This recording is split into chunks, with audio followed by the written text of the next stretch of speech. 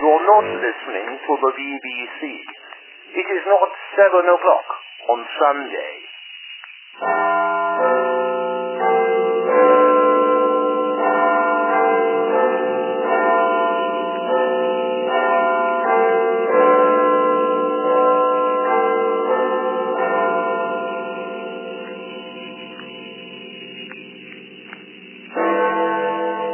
And now, the racing forecast, issued by the Wet Office on behalf of the Maritime and Coast Guard Agency at 2200 Owls today. There are warnings of racing in Wexford, Ascot, Chepstow and Firth, with many meetings also occurring in Newmarket, Uttoxeter and York over the next few days, settling by sunrise at 0400 tomorrow. The straight forecast is good with possible gains and rising. Wexford, St. Patrick's Hunt Flat Race, which is an evening meeting, 20:35. Lightning Strikes, ridden by Sheehan Roberts, 2-1. There, with light chances of making headway. Wild Sun, ridden by Addison White, 6-1. Okie dokie. Ascot, Tea Time Cakes. This is a charity handicap, 16:20. Icefall, ridden by Oliver James, 4-1. Not bad. Northern Star, ridden by Gordon Hall, 4-1. Not bad. The reverse forecast is mixed. The going is soft. Chepstow, Mr. Whippy Handicap, which is also an evening meeting, 20:20. Hurricane, ridden by Enoch Hall, 20-1, falling intermittently. Rainy Day Blues, ridden by Archer Hall, 33-1, gusty. Thirsk Memorial Fillies Handicap, 1700. Fairly windy, ridden by Eliza Jackson, 100-1, not likely. Thunderclouds, ridden by Malcolm Smith, 5-1, probable. The combination forecast is grim with cyclonic losses, but gains can be made for the keen-eyed pundit. Newmarket, Nursery Handicap Hurdle, 1840. Sea Biscuits, ridden by Frazier Mitchell, 1-1, evens. Above the Clouds, ridden by Jasper Bell, 16-1, rank outsider. Uttoxeter, Ladies' Day, 14:55. Wear a silly hat. White Snowflakes, ridden by Billy Robson, 7-4, eastward. Jack Frost, ridden by Matthew Phillips, 11-4, odds-on favourite. York, Firth Sutton Open Handicap Chase, 14:15. Another grey day, ridden by Clem Davis, 11-1, rising, good. Under the Stars, ridden by Tracy Clark, 5-4, strong at first but falling gradually. That was the British horse racing forecast, issued at 2200 Owls today, the 34th of October.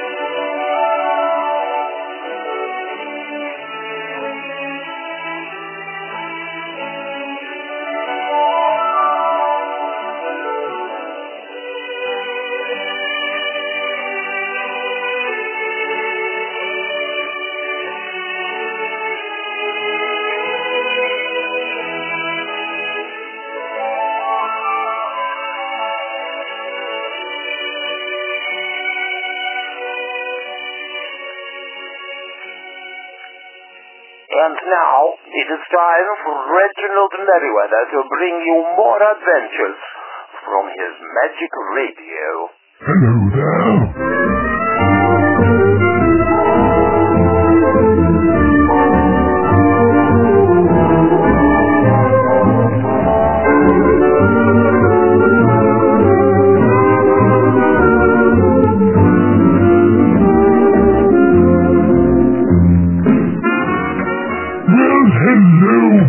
and girls. It's a wonderful treat for me that you stayed up late just to join in with my little program. So snuggle up and gather round and let's all go on a trip together. Would you like that? I'm sure that you would. You know, I've really enjoyed reliving my youth in these new magic radio programs, as I like nothing more than exposing myself to a brand new audience and tantalizing them with my knob twiddling as I tune my old time-traveling radio into some of the most fascinating things which never appeared on British radio. Did you know that I used to be famous? Oh, yes, I did. My regulars know only too well that long before your mother was born, I was the king of the airwaves in every home in the 1950s, and my children's programs went out to an eager audience which would make any of today's celebrities green with envy. This was before television, of course, in the days when the radio was the must-have device of the day. Every home had several, and every night the whole family would sit down and be entertained by all manner of things, from politics and news to drama and opera, music and game shows to science fiction and comedy. And I was there, right in the thick of it, bringing the best of all those things to a hungry horde of junior listeners whom I called my Valve Punks. I did. We had a club song and a badge and everything. We were a happy gang, we were.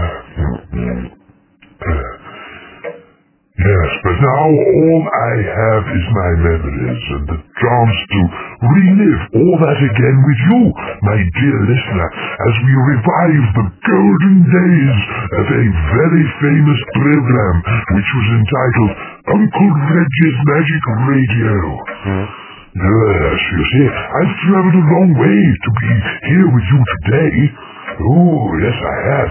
Not in miles, no. I'm still here in my holiday cottage in Skipton, but in terms of time. You see, since the last episode, I've been away in the future for decades, having all sorts of wild adventures with my good friend and compatriot, Bradley. And one day, I'll tell you all about them. But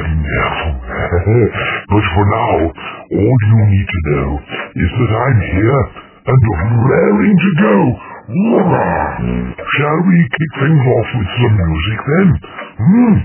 I know that you always like that. You write and tell me so. Yes, you do. Okay then, so how about this? This is the Henry Hall Orchestra and a completely unfrightening song called The Bogeyman. Scary Mary. Take it away, Henry.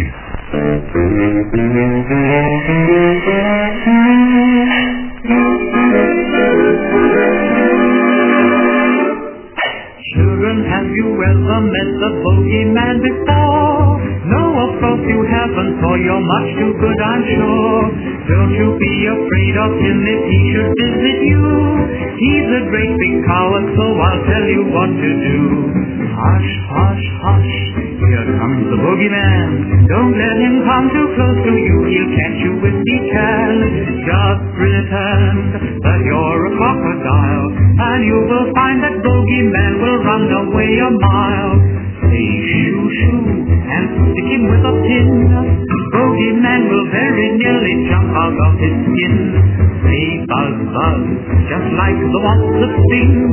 Bogeyman will think you are an elephant with wings. Hush, hush, hush, here comes the bogeyman.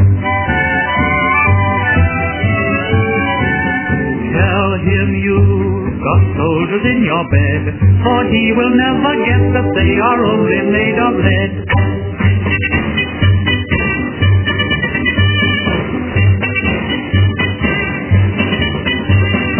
Hey, hush, hush, he'll think that you're asleep. If you make a lovely snore, away you coffee creep. Sing this tune, you children one and all. Bogeyman will run away, he'll think it's Henry Hall. When the shadows of the evening creep across the sky, and your mommy comes upstairs to sing a lullaby, tell her that the bogeyman no longer frightens you. Uncle Henry's very kindly showed you what to do. Hush, hush, hush, here comes the bogeyman. Don't let him come too close to you, he'll catch you if he can. Just pretend your teddy bear's a dog, then shout out, "Fetch him, Teddy," and he'll hop off like a frog.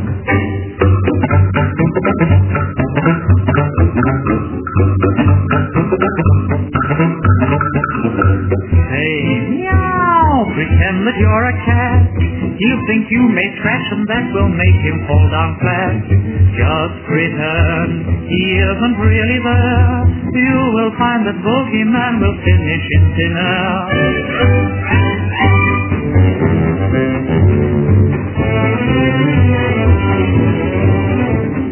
Here's one way to catch him without fail. Just keep a little salt with you and put it on his tail. Wasn't that fabulous? It's no wonder that an entire generation of children grew up to be misfits and psychopaths. Good old Henry Hall, delivering the grotesque since 1933. Right, are you ready for a time trip? Good, so am I.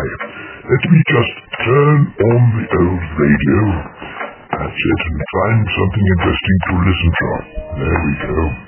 I'll just let that warm up a bit. You see, I've got a great thing to share with you, but first I have to give you a bit of backstory. In the year that Indira Gandhi was elected Prime Minister of India, Malawi and Botswana became independent countries, Harold Wilson led the Labour Party to victory in the UK general election, and England won the World Football Cup. It was the year that I joined a pirate ship. That's right, I was there right at the very beginning of pop radio, in the days when it was unleashed and dangerous. And I was something of a veteran even in those days, but that's why they asked me. I was something of a father figure to the youngsters who were snapping at my heels, and I was happy to share my extensive broadcasting techniques and indeed radio technology skills, as there was a lot of work to do. As you can imagine the scene, we were all cooped up on a fishing trawler for weeks on end, and we were not only the voices on air, but the electrical technicians and the sailing crew as well. But it wasn't all hard work. Oh no. How we used to party after the sun had gone down below the yardarm. As I say, I was in charge of the transmitter room, a situation which was the boat's eventual downfall after my attempt to fit a temporal solenoid inducer. But that's another story for another time. You see, in the 1960s, there was very little for young people to listen to on the radio, and the BBC were deaf to the explosion of popular music which was around at the time. So, naturally, stations in Europe, like Luxembourg, built themselves a huge transmitter, and on a good night you could pick them up across most of the east coast of the UK, and then came the stations which were funded by the Americans and carried a lot of advertising sponsorship. They were based is the right word, on boats which sailed secretly around the British Channel and the Irish Sea. It was all very clandestine and exciting, but they felt a need, you see. There was no Radio 1, and certainly no commercial stations like Absolute or Magic. No, we blazed a trail for them to emerge a decade later, when the government conceded that rock and roll was here to stay, and that a junior audience demanded something different from the dinner-suited presenters of the BBC's night program, and all the condescending drivel which they output from youngsters is ridiculous, which included me at one time, unfortunately. But anyway, they'd sacked me, so I had revenge issues to deal with. Yes. Anyway, I did a few different shows on Radio Sandra. That's what they were called. They were named after the boat, obviously. One such show was a late-night rock program, but another was the weekly breakfast show. I had such fun doing that, and on one particular occasion we were very lucky to have Stanley Knott from the legendary Yorkshire boy band The Beauties stay with us on board. He brought all kinds of mischief with him and made our trip something of a trip, if you know that shall I see if I can find a broadcast at that time? I think that it might be fun if I can locate it. I'll just twiddle a bit here and a jiggle a bit there. Check these coordinates. That's it, this sounds about right. Okay then, here we go through the porthole-shaped speaker. Officials at Chessington Zoo have said that the panda has not been harmed. That was the news. It's 4 minutes past 8. Jingle-tastic! Radio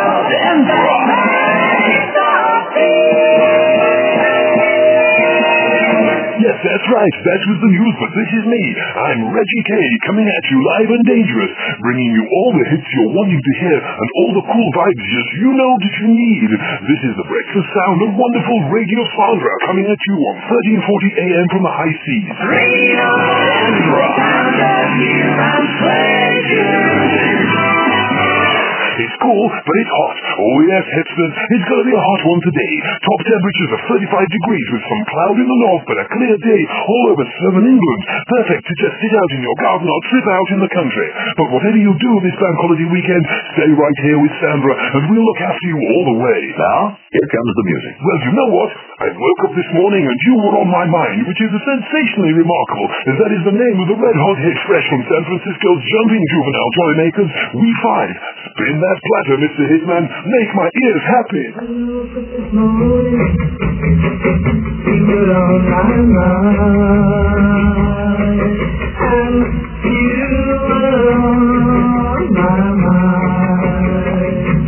I got trouble, I got worries, I got wounds to fight.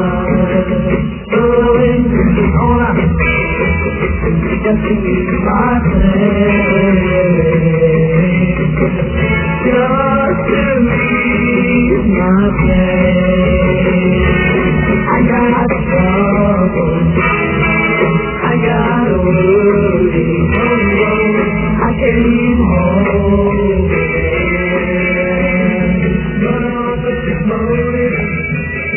Wasn't that a trip and a half? Not half it wasn't right then. I've got a treat up my sleeve for you this morning. Well, not quite literally up my sleeve. That would be weird. No, I'm joined in the studio by Stanley Knott from the hit King Pop combo from West Yorkshire, head of the Beauty Beats. Stanley, who isn't weird at all. Not a bit, and certainly not up my sleeve, are you, Stanley? What? You're not up my sleeve, are you, Stanley? Reg, it's too early in the morning to be obscure. You're slightly scaring me now. I do apologize, Stanley. I'm just a little bit excited that you're here. Shall we crack on? Please do. Stan, can I call you Stan? That's my name. Well, you're one half of the songwriting duo of Stanley Knott and Trevor O'Good, but the shock horror story that you've just revealed to us is that the band has split up. Is this right? Yes, Reg, it is. So does this mean the end of classic Knott O'Good pop tunes? Sadly, that's the truth. Why? We've come full circle. It was over. Trevor's gone off to do his own thing. He's bought a sheep farm in Graftington, I heard, and Winky the drummer has started writing children's books, or working in a fairground or something, I don't know. What about Kevin? Oh? The bass player? Oh yeah, I've forgotten about him. Everyone always forgets about the bass player, don't they? Yeah, we've had a few. So tell me, Stan, what led to the breakup? You had a meteoric rise to fame a few years back with your first single, Hey Up Love, and then your second album, Dr. Dingle's Stray Dogs Club Band, but now this. What happened? When we came back from India, my mind had been opened. The Guru Howsy father taught me that serenity lay inside myself. I had to follow my own path. You know what I mean? Really? Yeah, and I also met Samansh, and she's the love of my life, Reg. Together, we're like two halves of a heartbeat. Samansh? Yeah, means half moon. Not a full moon, then? Leave it. So it was you that broke up the band, is that right? Never my band. I do what I like. Besides, Samansh said it was time for a change. How did that go down with the others? They hated us on it, which is why we all had to go our separate ways. In your time, the band had become bigger than, well, Elvis. Reg, we were bigger than Buddha. Well, that would be difficult. Buddha's quite a fat fella. I don't mean physically, you understand. Quite. Well, what does the future hold for Stanley Knotts? As Guru Algy Father says, prophecy is most difficult, especially in relation to the future. I'm not so sure about that, but I do know that you have a brand new album out, don't you? I do, Reggie, you're right. The album's called Not Now, isn't it? It is. It was going to be called Get Knotted, you know, as a nod to the breakup, but these days I'm very non-confrontational, you know. So I decided that this was a better title. It's all about me right now. But it says Not, and your name's Knotts.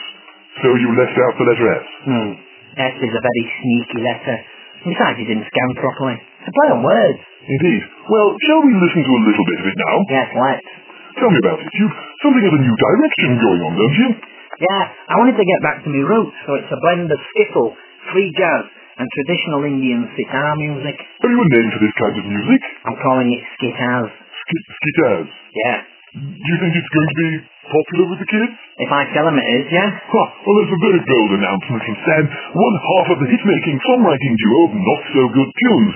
Here we are then, from the new album, Not Now. Let's hear the brand new single, Give Meditation a Go.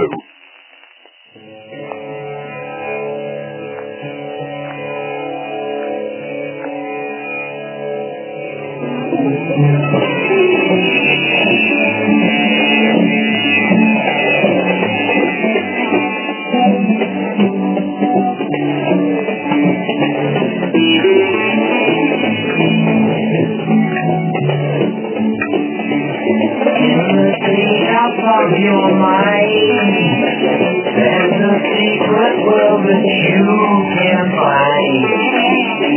The forest of your hair, the silver unicorn is waiting there. All I am saying is, give meditation a go. All I am saying is,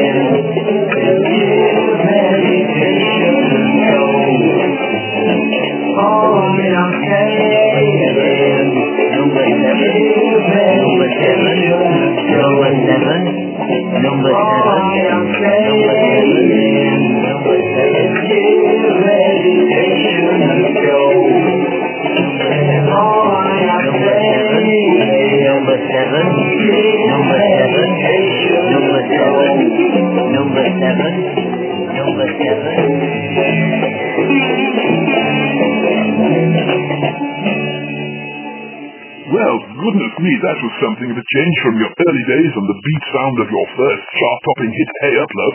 What's it all about? It's a merging of minds, Reggie. Merging, you say? Yeah, meditation is the key. Going back is the new going forward, you know? Right. Well, certainly. This is another side mess you've gotten us into. Meaning? I mean that just when we thought we had you all figured out, you go and change direction and come up with something which none of us had bargained for. I think it works fairly well. It's got a good solid ground beat. And it mirrors the way the people are thinking right now. I'm glad that you believe that, Stan, and I would like to wish you every success with the new album, and thank you ever so much for joining us on board and sharing your new music with us today. Hi, Reggie boy. See you in the lounge later for tea and a vista. Shush. Okie dokie. Well, that was Stan Knotts from pop sensation The Beauties, who are no more. But the music lives on. Check out his new album, Get Knotted. Not now. Not Now is available in Woolworths and all good record shops from Monday. It's psychedelic, it's skiffle-tastic. Of course, I once had a hit record, you know. Oh, yes, I did. Here's a blast from the past. This is the Seven Reggies and a dippy ditty entitled Mr. Sandman, Ding Dong. Remember this golden classic. Playing the kids of yesteryear just for you. Mr.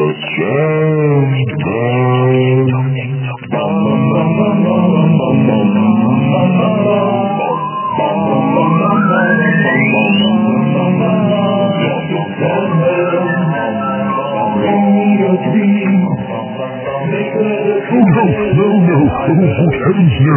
That's far too good to just let go like that. I remember that. It was a record that I released way back, which became a hit. And you know, I think I have a copy of it somewhere, and then I'll have a dig around and see if I can find it. Then I'll play the whole thing for you. Would you like that? Terrific. That's a date then. Stay tuned till the end of the program, and you will hear the original. Ooh, such fun. Well, I think it's that time of the show where I read out your letters. So hit it, Fatty. Let's get this crazy train rolling.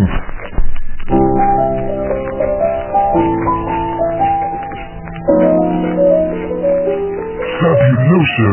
Okie dokie. Let's see what Terry, that's my postman, has brought me this week. And as usual, my mailbags are bursting at the seams, and I've only got time to pop a couple out for you, but let's see what we've got, shall we? Oh, this looks interesting. This is a very neatly written letter from someone called Noah. Hello, Noah. It's lovely to hear from you. Noah says, hello, Reggie. I had a remarkable dream about you just recently. Ooh, you did, Noah? How curious. I hope it wasn't frightening. He goes on to say, I found you in a huge building underground, and you had lots of old paintings hanging everywhere, and many interesting objects in display cabinets. I say, you haven't been snooping around my house, have you? It sounds suspiciously accurate. He continues, the point is, Reg, I'd like to ask, have you been changing history to conceal the fact that you have been colluding with the rich and powerful and accumulating a vast personal collection of art treasures for your own pleasure? Well, no, that's a rather impertinent question, but for now, all I can say is that I have no comment. But indeed, I do have a rather large... What on earth? Who could this be? Don't they know that I'm busy? Oh dear, well, I suppose I should answer it now that it has interrupted us. I do apologize, children. Just one moment. I'm sure it will be a call center or some such trying to sell me PPI compensation and something like that. Won't be a trick. Hello? Hello, Reginald. Remember me? Is that the young man from the Animals Rescue Call Center? Because if it is, I do not want to sponsor a mountain lion. Now, if you'd asked me about him, a cat and monkey, I might have been a bit more sympathetic. I always fancied one of those. No, Reginald. It's me. Surely you recognize my voice by now. It can't possibly be. Oh, Fred, sir, Reggie boy. after all these years, I simply can't believe it.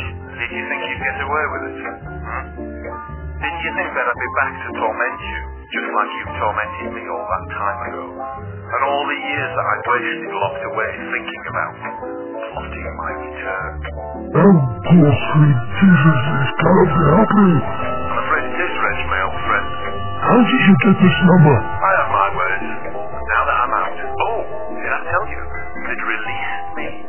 That's right, I'm a free man now. Free to do as I please. 51 years you owe me, Reg. 51 years, 1 month, 11 days, and 16 hours to be precise. I counted them. Look, Timothy, I don't know what you've got planned, but... You know what, Reg? Your threats don't frighten me anymore. After all, I can't be tried for the same crime twice now, can I? Do you remember how it felt when the bullet sank into your forehead? You will not get away with it this time. You do know that, don't you? Oh, but I will, Reg, you see. You think you can just keep flipping time back and forth like some tape recorder, but I'm the glitch on the tape head. I'll always be there in every corner of your life, and this time you're going to pay properly for rejecting me, humiliating me, making my life a sham. You know the rules. I never, ever agreed to meet any of my fans. Ever. What makes you think that you are any different? I studied astronomy for you, Reggie. I learned about the stars and electronics. I was going to be your companion. I'm a lone flyer. I don't need an assistant. You're a loose cannon. That's what you are, and a charlatan to boot. You never visited the stars, did you? It's a fake. The magic radio. It doesn't work, does it, Reg? It's all imaginary. You lied to me, and I gave you my full attention. Look, Timothy. Mr. Brewster to you. Timothy, you will not find me, and this will not happen. I'm older now and wiser. Still living in Hitchin, are we? In the old vicarage? No, I misskipped. Yes, that's right. I hit him, yes. Then it should be easy. I'm going to go now, and I do not want you to call again. Oh, it's too late for that, Reggie. I'm nearly 70 now, but I kept myself in shape. Inside, you know, you have to when you're cooped up with mass murderers. You learn to look after yourself. I'm going to put the film down. Just think, Reggie, it's our anniversary on the 8th of September. 51 years. Can you imagine that? Goodbye. Watch your back, Reggie, care.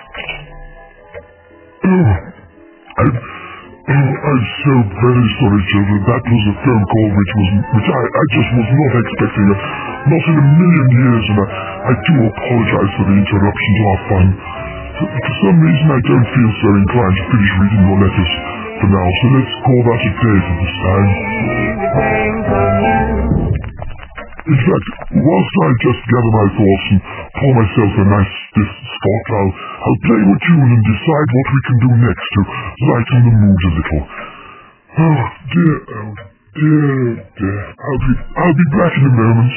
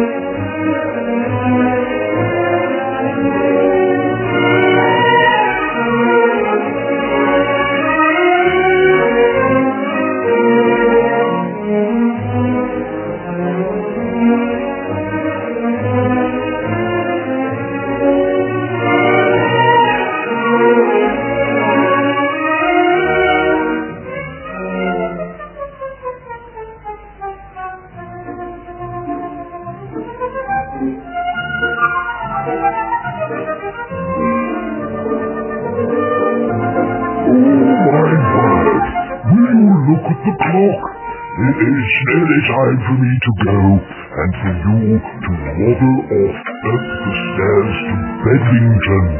Yes, so before I disappear, I'd like to finish you off with a little story from my big old storybook. Now, would you like that? Good. I've been writing stories in my journals for as long as I can remember, and I call them my fireside fantasies. I do. Let's see if I can find you something to fall asleep to. Yeah, here we go. This is from an anthology which I wrote, which was called The Apartment Block. And this chapter is entitled Bobby the Sweetheart. The sun shone brightly between the tall brownstone buildings of 29th and 3rd that Monday morning. Jimmy D'Angelo sat on the front steps of his father's shop and watched the street scene with all the detached indifference of any 8-year-old. People were whistling, greetings were exchanged, paths were swept, trash was being taken out, business was being taken care of. At the end of the block, a large black car turned the corner. It moved like a storm cloud, silently and menacingly down the gentle neighborhood street scene.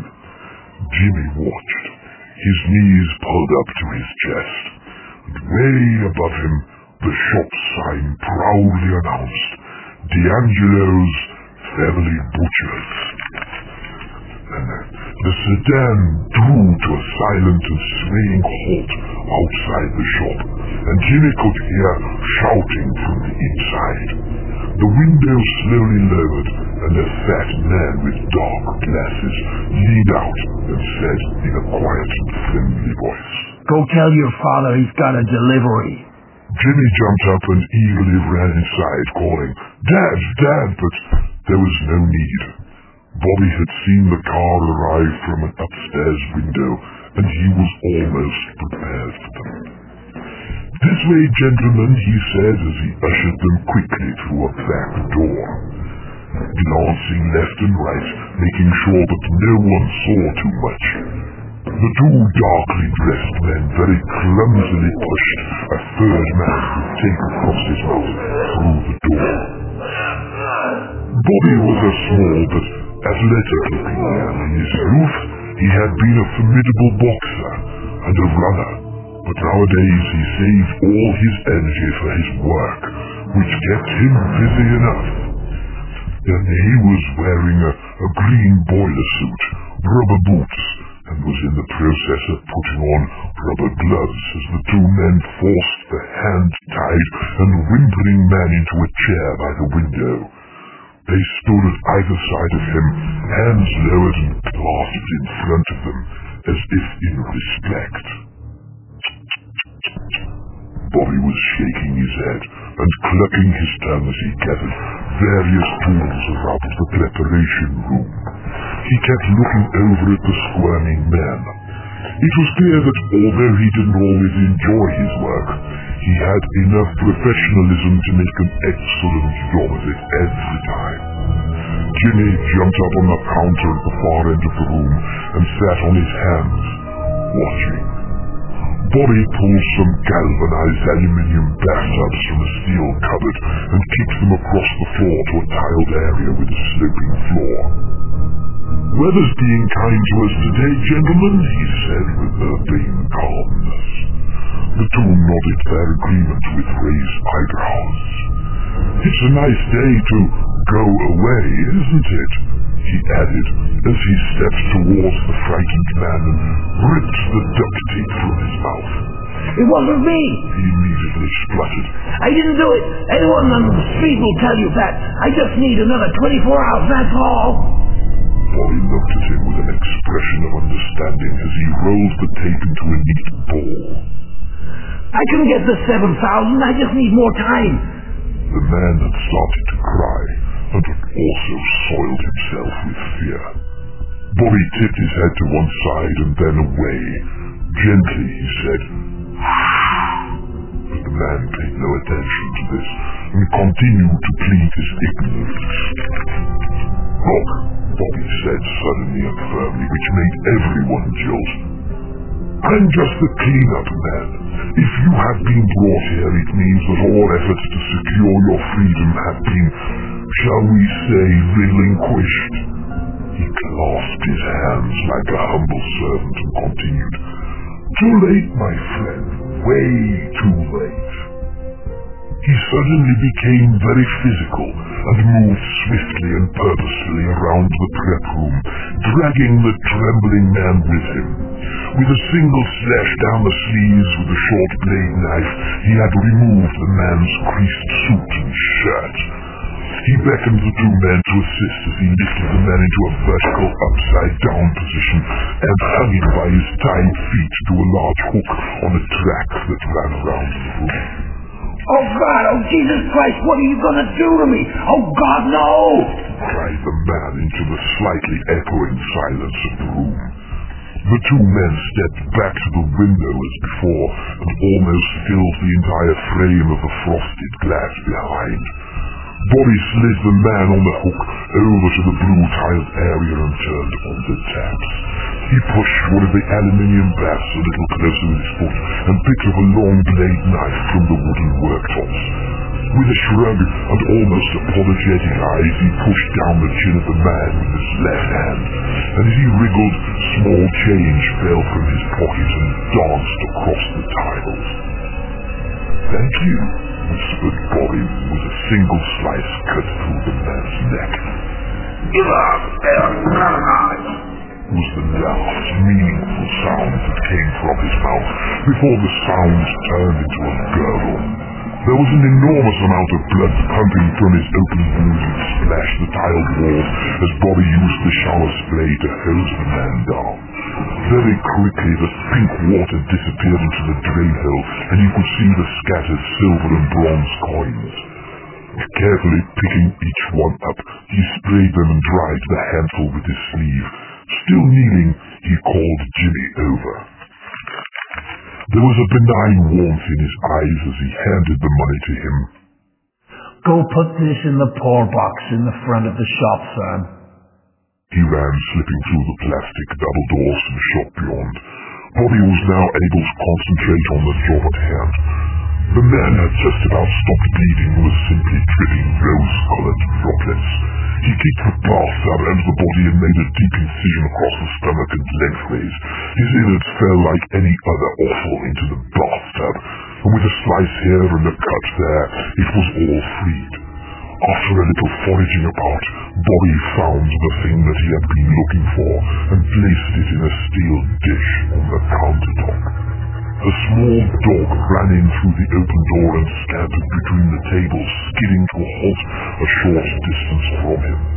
Rising up on its haunches, it whimpered. Bobby looked over and smiled, tossing a small slice of liver which it caught mid-air with a single leap. Jimmy and the two men laughed to each other as it ran away with its breakfast. Next, using an electric saw, he severed the head and laid it gently on the worktop also.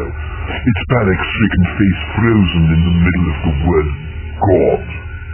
He handled the corpse like any other side of cow or pig at this point, and with the saw he quickly removed the arms and threw them into the second aluminium box. The only difference was that this side of Ham was still wearing trousers. He forced the powerful humming blade into the spine of the body and cut it cleanly in two. Now there was just a pair of legs hanging from a hook, their shoes sparkling in the bright morning sunlight. Lifting the legs down was now an easy job, and Bobby clutched them against the grey-splashed green oak walls and heaved them up onto the wooden chopping table. Using the same short blade knife, he quickly removed the trousers to reveal the bruised and pale legs. Throwing the entire suit into the corner of the tiled area, he then removed the shoes. He studied them for a moment, reading the size printed on the inside. Then he threw them also on top of the clothes. Jimmy was watching through the transparent plastic doors, and the two men by the window were sniggering, a private joke between them. Gentlemen, please, a little respect for the customers, said Bobby in a tone of genuine concern.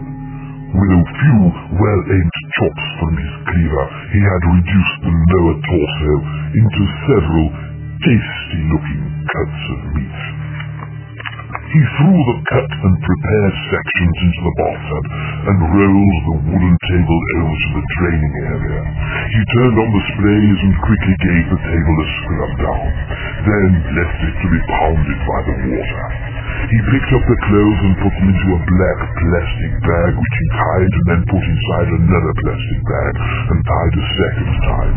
He threw this by the back door to be put out with the other trash later. The men chatted between themselves and smoked. Bobby frowned and hissed. Hey, this is a food area. Give me a break. Do you want the authorities on me?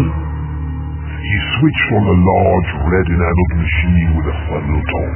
It crunched and ground itself to life as Bobby began feeding bits of meat into it.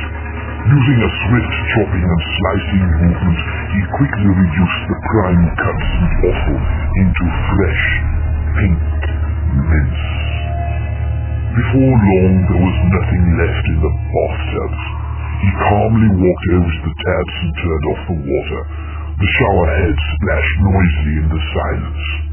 He wheeled the table back into its place in the center of the room and stacked the tubs on their ends to dry against the tiles.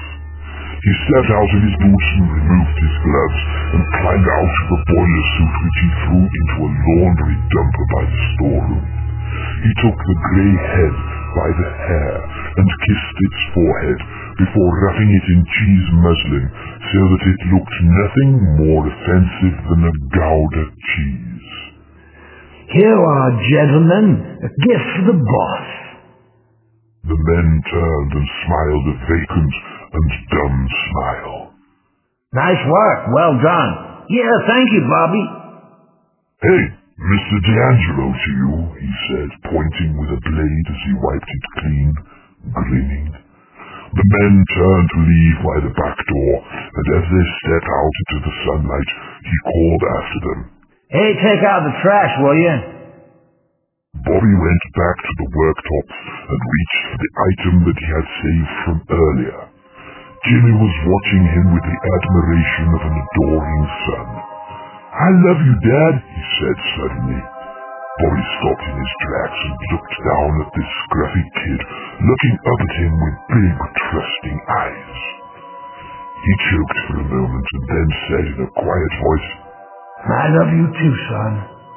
He took the almost beating heart and wrapped it in grease-proof paper and tied it neatly with string into a proper parcel. Here, he said. Take this to Mrs. Rossetti with my compliments and tell her how sorry I was to hear of her husband's tragic and untimely death. The boy grinned and scampered out through the back door with a little warm package. Bobby walked over to a small hand basin and washed his hands. Checking his reflection in the mirror, he wiped a couple of red spots from his forehead, and drying his hands on a clean towel, he surveyed the spotless room in all its fresh cleanliness. The tiles sparkled. In the front of the shop he checked his watch. It was a few seconds before 9, and he straightened his tie and let the roller blind spin its way to the top of the door as he flipped the sign to open. An elderly stranger was standing on the doorstep with a big smile and a shopping bag. Good morning, ma'am. What a fine spring day it is today, he said as she stepped into the darker, meatier-smelling interior of the shop. And what can I tempt you with today? You're not from this neighborhood, are you? He said with a proprietor's politeness. No, I'm visiting friends, she said with charmed affectation. Ah, grinned Bobby. Then you will love our speciality. Fresh today. Prime cut beef burgers. There you are then. Wasn't that a lovely tale? Yes, and I do hope that it gives you lovely dreams. Well, as I promised earlier on, I've managed to find a record that I've had squirreled away for more than 50 years. It was too good to just let you hear that scratchy version of the pirate broadcast, and now that I've found it, you can enjoy it in all its stereo loveliness.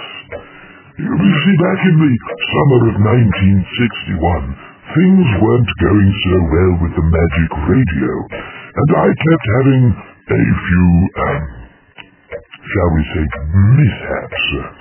I'd often jump into the future a few years with disastrous results. Excuse me.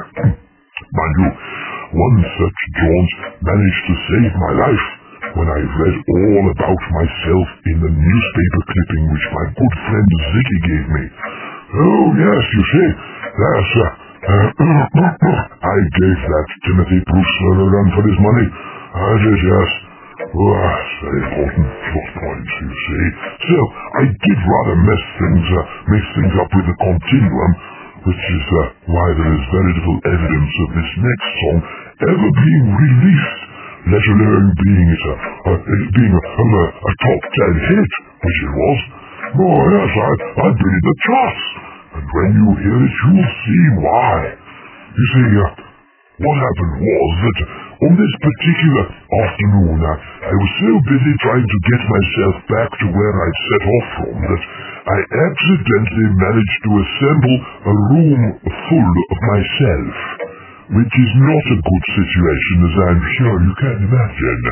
I do have quite some difficulty controlling myself, let alone a room full of myself.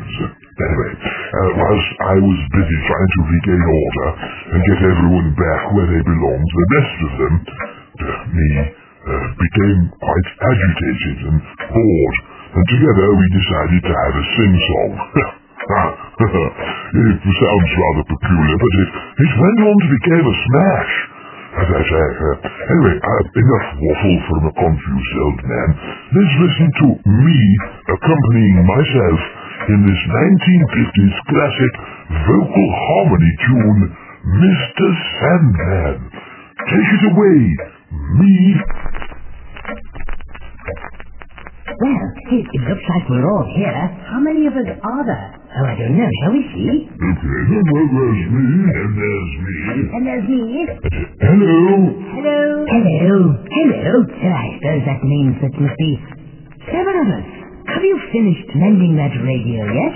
No, there seems to be quite a bit more to do with it. I just need to twiddle my knob a little bit more, and I'll have it sorted out very soon.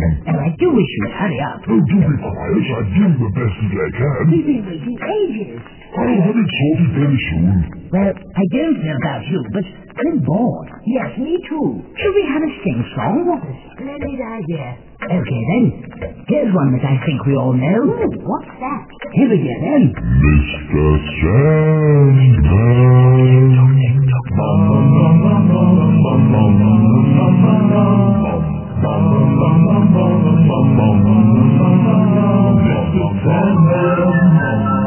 Bring me a dream, make her the cutest that I've ever seen. Give her 2 lips like roses and clover, and tell her that her love tonight's are over. Sandman, I'm so alone, don't have nobody to call my own. Please turn on your magic beam, Mr. Sandman, bring me a dream.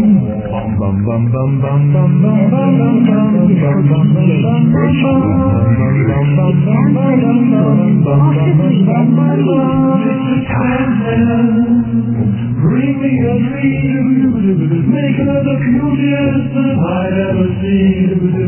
Give her the word that I'm not a rover, and tell her that her hopes and nights are over.